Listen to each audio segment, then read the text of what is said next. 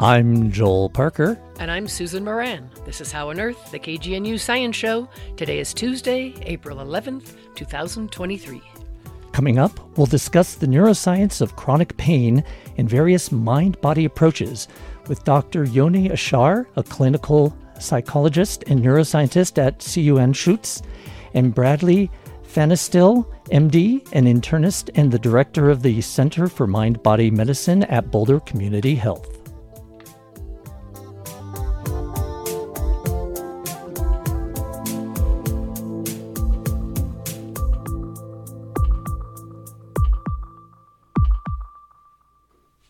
We begin with some upcoming events on the science calendar.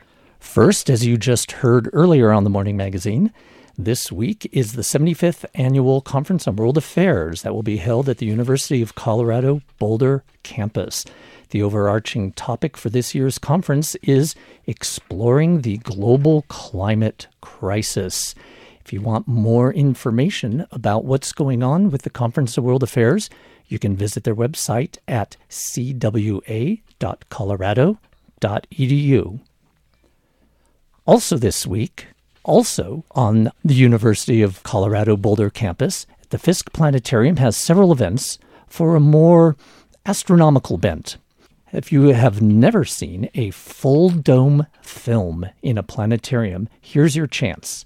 Fisk's projection system has 58 million pixels and was the first 8K projection system in the Western Hemisphere. On Friday, April 14th at 7 p.m., Fisk will show the film Forward to the Moon, narrated by Carrie Byron from Mythbusters. The film highlights NASA's Artemis mission to return human on-site exploration of the moon. The Artemis program plans to land people on the moon within the next 2 years, and just last week, NASA announced the 4-person crew of the second Artemis mission.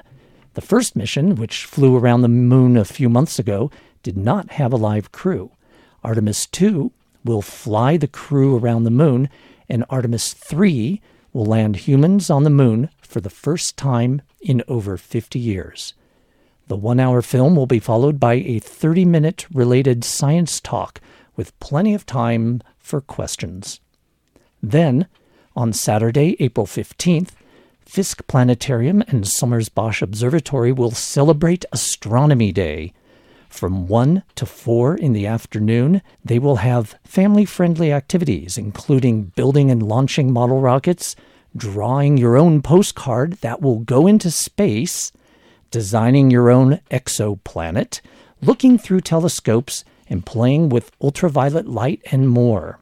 Then, from 6 to 10 that night, you can have a live presentation by astronomers and aerospace engineers and look at the night sky through telescopes and catch new planetarium films that feature research being done here on the Front Range.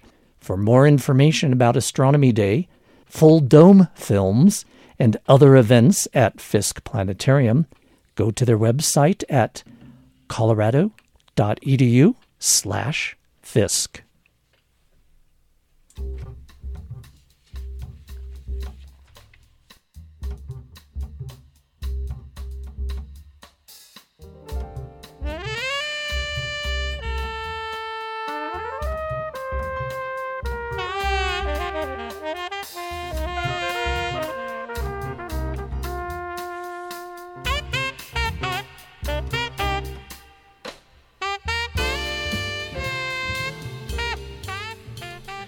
If you've been feeling a nagging pain in your lower back or another body part for many weeks or even years, you're hardly alone. As many as 1 in 5 Americans suffer from chronic pain. The problem has cost the country more than $600 billion in treatments and lost work time. Chronic pain is a leading cause of disability, and it often eludes conventional treatments, such as prescription drugs. In recent years, neuroscientists, psychiatrists, and other researchers have been studying the role that the brain plays in processing and even causing pain. This understanding of the connection between the brain and pain has also spawned promising forms of mind-body approaches to reducing and even eliminating pain. Our guests today are at the forefront of research and clinical treatment of chronic pain. Dr. Yoni Ashar is an assistant professor at the University of Colorado Anschutz Medical Campus in the Medicine Department of Psychiatry, and Dr. Brad Fenestel is an internist and director of the Center for Mind-Body Medicine at Boulder Community Health. Dr. Ashar joins us via phone from Denver. Welcome to the show. Thank you so much for having me. It's great to be here. Great to have you. And welcome, Brad, to the studio. Thank you. Yeah, nice to see you, Susan. So I want to jump in. Dr. Ashar, we'll say Yoni, starting with you. So cognitive neuroscientists and others have understood, it seems for years, that the brain plays a major role in processing pain. So maybe distill what's the latest in neuroscience research and an understanding of how this interrelationship works and why it's important. Yeah, so like you've said, we've known for years that the brain is the major organ that processes pain. One way to think about this is that pain is an output of the brain, not an input. The old view was that the body would send signals to the brain, pain signals to the brain, and the brain receives pain signals from the body. We now know that's not true. The body sends all kinds of signals to the brain, and the brain then decides whether to create pain or not. So it's an output of the brain. But what has really, I think, been a major breakthrough has been the idea that not only does the brain process pain, that when pain is chronic, the brain can also generate the pain. So the brain can be the main cause of chronic pain and not injuries in the body. And so not with acute pain. You're saying when it comes to chronic pain, the brain can be the generator. Mm-hmm. Exactly. And typically, and Dr. Fenestel, Brad will say, what's this distinction between, just for those who may not know, acute and chronic pain? Yeah, acute pain is something that's immediate, usually comes on quickly, and you can think of just a twisted ankle or something. And it's usually short-lasting. Bodies heal and pain gets better. So chronic pain would, different definitions are used depending on the research study being done or something. But generally, if your pain's lasted longer than 6 months, and then we would call it chronic. It's long-term. It's coming and going over a long period of time, or constant over a long period of time. I see. And Yoni, I know some of your colleagues on the show several years ago when the Boulder back pain study was published. I think in 2000, I forget what year. 2022. 22, and you led that study. It seemed to be a seminal study itself and kind of a turning point in spawning more treatment related to this. So if you could distill, I know this is a big study, but sort of what was the study? It was here in Boulder, and what were the findings?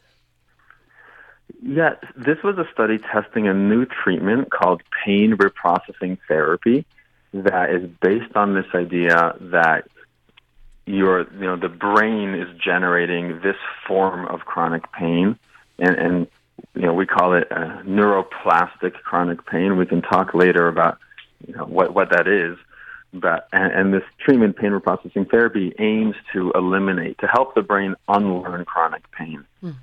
And briefly, what we found was that 2/3 of people were pain-free or nearly pain-free of chronic back pain after treatment. And this was a study with 150 people. On average, people had 11 years of chronic back pain, and after a month of treatment, most were out of pain. And that's a pretty significant finding. Did those results last months later? And even years later? Yeah, so we followed people for 1 year. The results basically held for 1 year, and we are just now actually collecting 5-year follow-up data. So pretty soon we'll know how these people are doing 5 years later. But this is a major finding because many other studies have found that psychological treatments can help people with their pain. Maybe it takes the edge off. Maybe they're functioning a bit better. But when it comes to eliminating chronic pain with a psychological treatment, that's really pushing the frontiers of of the power of the mind and the brain. Interesting, because so many other forms of treatment, I guess you'd say, would be like what Jon Kabat-Zinn, the Zen teacher and MD, introduced decades ago into Mass General. I think it started with a mindfulness-based stress reduction, like these different forms, or cognitive behavioral therapy for that matter, that help you ease the pain. But you're saying really don't eliminate it. They're not medical approaches, or not enduring medical approaches. That's right. Because they don't fully appreciate how powerful the brain can be, and so like the mindfulness-based approach is this idea of the second arrow in Buddhist terms, where your mind can add a layer of suffering to the pain, and mindfulness can help you suffer less. At least one layer, probably 10. One layer, exactly, or 10. But what we're doing with these new neuroscience-based treatments is that we're saying, no, the brain is the root of it. The brain's generating it. The brain can learn to stop it. And it's not about, peeling back layers of suffering. It's actually getting rid of it at the root. Interesting. So befriending your brain and putting it to work. So on that note, Brad Fenestel, I want to turn to you and say, so how do you define neuroplastic pain? Because this is the kind of pain we're addressing now, not the acute pain. Yeah, neuroplastic pain is the pain that, I just think of it as pain that's generated by the brain. My understanding is that, as Yoni described at the beginning, all pain is generated by the brain. Incoming sensory input comes in when I step on a nail, and my brain goes, oh my gosh, that's dangerous, and then my brain creates a bunch of pain circuits. And so, but pain is a protective mechanism. So, when I do step on a nail or break my ankle, I want pain. I don't want to not have pain and just keep walking on this damaged ankle. So neuroplastic pain is pain that is either generated completely by the brain, or the brain has learned a certain circuit to run, and there may be some incoming sensory input that somebody else or some other brain might perceive as stiffness. Your particular brain might be perceiving this as dangerous and then augmenting the incoming signal. So it could be pain that's either augmented by the brain or even actually just completely generated by the brain. Interesting. And it's interesting that you cited an example of stepping on a nail. I think it was in the book called The Way Out that came out a couple years ago that highlights the Boulder back pain study and others. They gave this example of someone who stepped on a massive nail. I think it was on a farm. It was an excruciating pain. Mm-hmm. Goes to the ER. Well, it turns out that nail had actually gone between two toes. There was no structural tissue pain, but the brain was like, oh, God, this is so painful. Right. So this is kind of what you're talking about, not just imaginary pain. It actually is, but it stems from the brain. Right, and that was a case report actually published in the British Medical Journal several years ago, because this guy who, he's writhing. They had to give him pain medication just to deal with his foot and cut the boot off to see what was going on. So, and then as soon, of course, as his brain realized the nail hadn't penetrated the foot, then his pain went away. So, Brad, I want to ask you, since you've been an internist for 30 plus years and are now, or have been for the last few years, the director of the Center for Mind-Body Medicine in Boulder, how have you been applying this approach? Sort of boots on the ground, as it were. Yeah, I started this just I started reading about the new neuroscience a few years ago and using some of these ideas in some of my own primary care patients and watching people get better, some of whom I'd known for 20 plus years. And I thought, you can't get better. You've had back pain for 20 years, or you've had your irritable bowel problem for 20 years, or your chronic pelvic pain, or whatever you have. And I'm like, how that's impossible. But they were getting better using these ideas. And so we started this clinic in conjunction with Boulder Community Health, which owns the local Boulder Community Hospital. Started this clinic, and I knew I would get busy from the get-go, because this is a common problem. This isn't like some rare thing that once a month somebody's walking into my office saying, I got this weird problem nobody can figure out, or nobody can solve my back pain. So they've been to many different practitioners. They've had scans after scans. And this isn't once a month, though. This was 4 times a day in internal medicine. It's a super common problem. It's the most common cause of chronic pain. And indeed, I'm, got busy right away. I have a long waiting list. Most of my patients come from the primary care docs, neurologists, just a lot of the different specialists who just see they have a patient who's not getting better. So this is, it's starting to be well recognized, at least within our community, as a valid treatment. for people. And I'm not sure I answered your question there about exactly what we do. But. Well, I want to ask you, and then Yoni, because Yoni, I know you work with patients as well and continue to do research, both clinical and more basic research. But Brad, Right. so an example of a patient who has applied this approach, which looks like XYZ, and after X period of time. Yeah, so I mean, there are hundreds of these that I could give you just in the last few years, but some stick out a little more than others. Some basic problems, plantar fasciitis. I've had several people with plantar fasciitis, and sometimes for years. Some of them have had procedures, surgeries. They've all tried various inserts and physical therapy and stretching, this and that. It often came and went, and they had good days and bad days. But many times I've seen people. It's been going on they've stopped running, for instance. I had a woman who just stopped running. She's a runner. She can't run for the last year. And then using these mind-body tools of helping her understand that the pain, indeed there is sensory input coming in from the foot, from her plantar fascia to the brain, but her brain is doing something. And this is outside of her conscious awareness. This isn't like she has poor coping skills or something. This is way below coping. This is down, I like to say, this is down in your autopilot part of your brain. I often refer to it as your autonomic nervous system part of your brain that's running you without you being in control of it. And it's making these decisions to augment whatever signal's coming in. So anyway, I've had several people with that. That's a type of injury that, and people who've had it for sometimes a year and a half, they've seen all, and boom, goes away, usually within a month or two of doing this kind of retraining of the brain. Wow, and really goes away. I mean, back to running marathons, running everything, yeah. Yeah. So, Dr. Yoni Ashar, if you could describe some of what the actual tools are and what a regime would look like. I assume there's not one-stop shop for everyone. Yes. Step one, figure out whether you have neuroplastic pain or not. We can talk about how to do that, but that is critical. Like figuring out what is the cause of pain? Is the bulging disc really the cause of my pain, or is that just incidental and unrelated? Well, and actually that's super important before going to step two, because there may be several steps. Okay. I actually do break that down. Say how does one know? How does a practitioner know? How would I know so how do as a we, patient? So here's some clues. So things that are not, so if,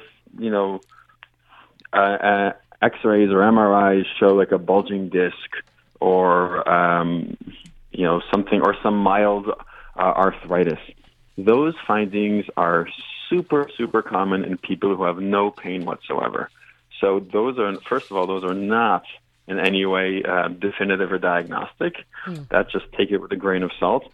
Great, lots of people have that. They have no pain. You might have it too. They may be completely unrelated to your pain. What might indicate the presence of neuroplastic pain is a few things that we look at, and Brad is an expert in the diagnosis here as well. But when you have a history of multiple different pain conditions, so maybe there were stomach issues when you were younger, and then there was some back pain, and now there's headaches. When we start seeing a globalized, generalized pattern of multiple pain conditions, it starts getting very likely that there's the brain is turning up the volume on all these different symptoms. So would you would you used to call these patients hypochondriacs? Or it's in your mind? I mean, I assume there's a distinction there. That might be a polite term for them. But they've gone by many names. And often, honestly, these people have been kicked around. Patients have been kicked around from doctor to doctor, told they're making it up, all kinds of bad things, especially women and people from other minority groups. And what we are now getting is a language that of neuroplastic symptoms, and that puts this in solid scientific ground and explains how this is 100% real. No one's making it up. The brain is driving it, and we're starting to unpack what are those neural pathways and how does this work. So it's no less real, even when the brain is driving the car. So Exactly. that was step one. We're going to go to step two, but first, just a little break for those who are joining us late. You're listening to KGNU. I'm host Susan Moran, and we're discussing the neuroscience and mind-body connections or treatments of chronic pain with Dr. Yoni Ashar of CU Anschutz Medical Campus and with Dr. Brad Fenestel, director of the Center for Mind-Body Medicine in Boulder. So, Yoni, back to you. Step two, then, of the treatment. Step two, is change your thinking. So start telling yourself, there's nothing wrong with my body. My back is fine. My back is safe. My back is healthy and strong. My knee is safe. Nothing wrong with my shoulder. So just change those thought patterns and start sending yourself what we say messages of safety. Tell you, I'm safe. This is safe. Mm-hmm. Other components, step three would be starting to return to healthy, normal activity levels. If you stopped running, slowly start running again. If you stop playing tennis, slowly start playing tennis again. And step four, this is not necessarily chronological, but another piece of it would be a technique we call somatic tracking, which is a kind of mix of mindfulness and cognitive reappraisal. It's a way of learning how to pay attention to the sensations without fear. And that's it's sort of like a skill that people can learn, a particular skill you can practice of learning how to pay attention to the sensations without fear. And do you do that as part of a 3 times a day mindfulness practice, or whenever you catch yourself back in that loop? Yeah, all of the above are good, and I'm also curious to hear what Brad would add to how I laid out the treatment from his perspective as well. Well, obviously you laid it out just in the way it's done. It can be difficult for people to sort of grok this. Because when you're saying, well, just think differently. And there is, and I call this cognitive reframing. I think you call it cognitive reappraisal. But that's not just, we're not BSing yourself here. This isn't just sort of like, I'm just going to tell myself, I'm going to think happy thoughts instead of bad thoughts. That is not what this is. Good point. This is, there is, the educational part is critical at the beginning to cognitively reappraise yourself. The understanding that if your pain's been lasting longer than 6 months, it's coming from the brain, period. Now, there may be something coming from the back, a stiff joint if you have arthritis or something, but if it's been going on 6 months, and especially if you've done a lot of due diligence and nobody can really figure out how to treat it, it's coming from the brain. The brain learns things, and the brain learns very quickly. I like to call this a habit loop the brain gets in. Brains are really good at forming habits. If you've been practicing, you learn to ride a bike. Pretty soon your brain, we call it muscle memory. It's really a circuit in your brain telling the muscles what to do. If you've been practicing pain for a long time, guaranteed, regardless of what triggered it or the onset, or regardless of what your back looks like, the brain is running some learned neural circuits. Like it becomes a noun, not just a verb. I am pain. This is pain forever. Yeah. And so that understanding, the reading the books and learning that this is not just let's apply a little mindfulness in a slightly different way to this. This is the new neuroscience of pain, and this is not it's not just happy thoughts. So that critical understanding is important for all of these ideas to work. So we only have a minute and a half or so left. So I want to ask you each for some takeaway. And Yoni, let me start with you. So how would you suggest for listeners or anyone suffering from chronic pain and have tried, presumably, all sorts of different things without being too promotional, but what sort of next step would you suggest? I would say get really interested in what is causing your pain and try to figure that out. Brad's got a great clinic right in Boulder. If you can get in with Brad, that's great. We're enrolling now for a clinical trial that people can find. The link is www.redcap.link/back pain. It's a clinical trial, but just try to figure out what's causing the pain. And if it's the brain, there's a lot of really exciting new options that you can try. And we'll put a link to that trial on the website. Oh, great. Thank you. Brad Fenestel, what would you say? To educate yourself about the new neuroscience. I'm a big fan of Alan Gordon's book. Alan participated in the Boulder back pain study, and Yoni, of course, knows him well. And that's the book called The Way Out. It's a book called The Way Out, and Alan runs the Pain Psychology Center in Los Angeles for many years, and it's really, he's not a doctor, which is one reason I really like the book. It's just a great introduction he's just great at talking to people and introducing this concept from a super neuroscience standpoint. But he gets into the neuroscience, but it's just he makes it really easy to understand. Well, thank you so much, first to you, Brad, for coming into the studio and on the show. You bet. Thanks for having me. And thanks so much, Yoni. Thank you so much for having me. That was Dr. Yoni Ashar, an assistant professor at the University of Colorado Anschutz Medical Campus in the Department of Internal Medicine, and Dr. Brad Fenestel, an internist and the director of the Center for Mind-Body Medicine at Boulder Community Health. And like I said, we'll post links to some research and other resources related to mind-body approaches to chronic pain.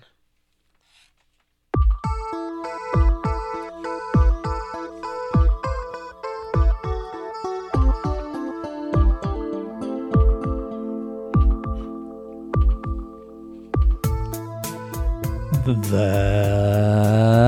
all for this edition of How on Earth. Our executive producer is Shelley Schneider. This week's show was produced by me, Susan Moran, and engineered by Joel Parker. Additional contributions from Joel Parker. Our theme music was written and produced by Josh Cutler. Additional music from Conference on World Affairs favorites Brad Good and Ernie Watts. Visit our website at howonearthradio.org to find past episodes, extended interviews, and you can subscribe to our podcast through iTunes and follow us on Facebook and Twitter. Questions or comments, call the KGNU comment line at 303-447-9911. For How on Earth, the KGNU Science Show, I'm Joel Parker. And I'm Susan Moran.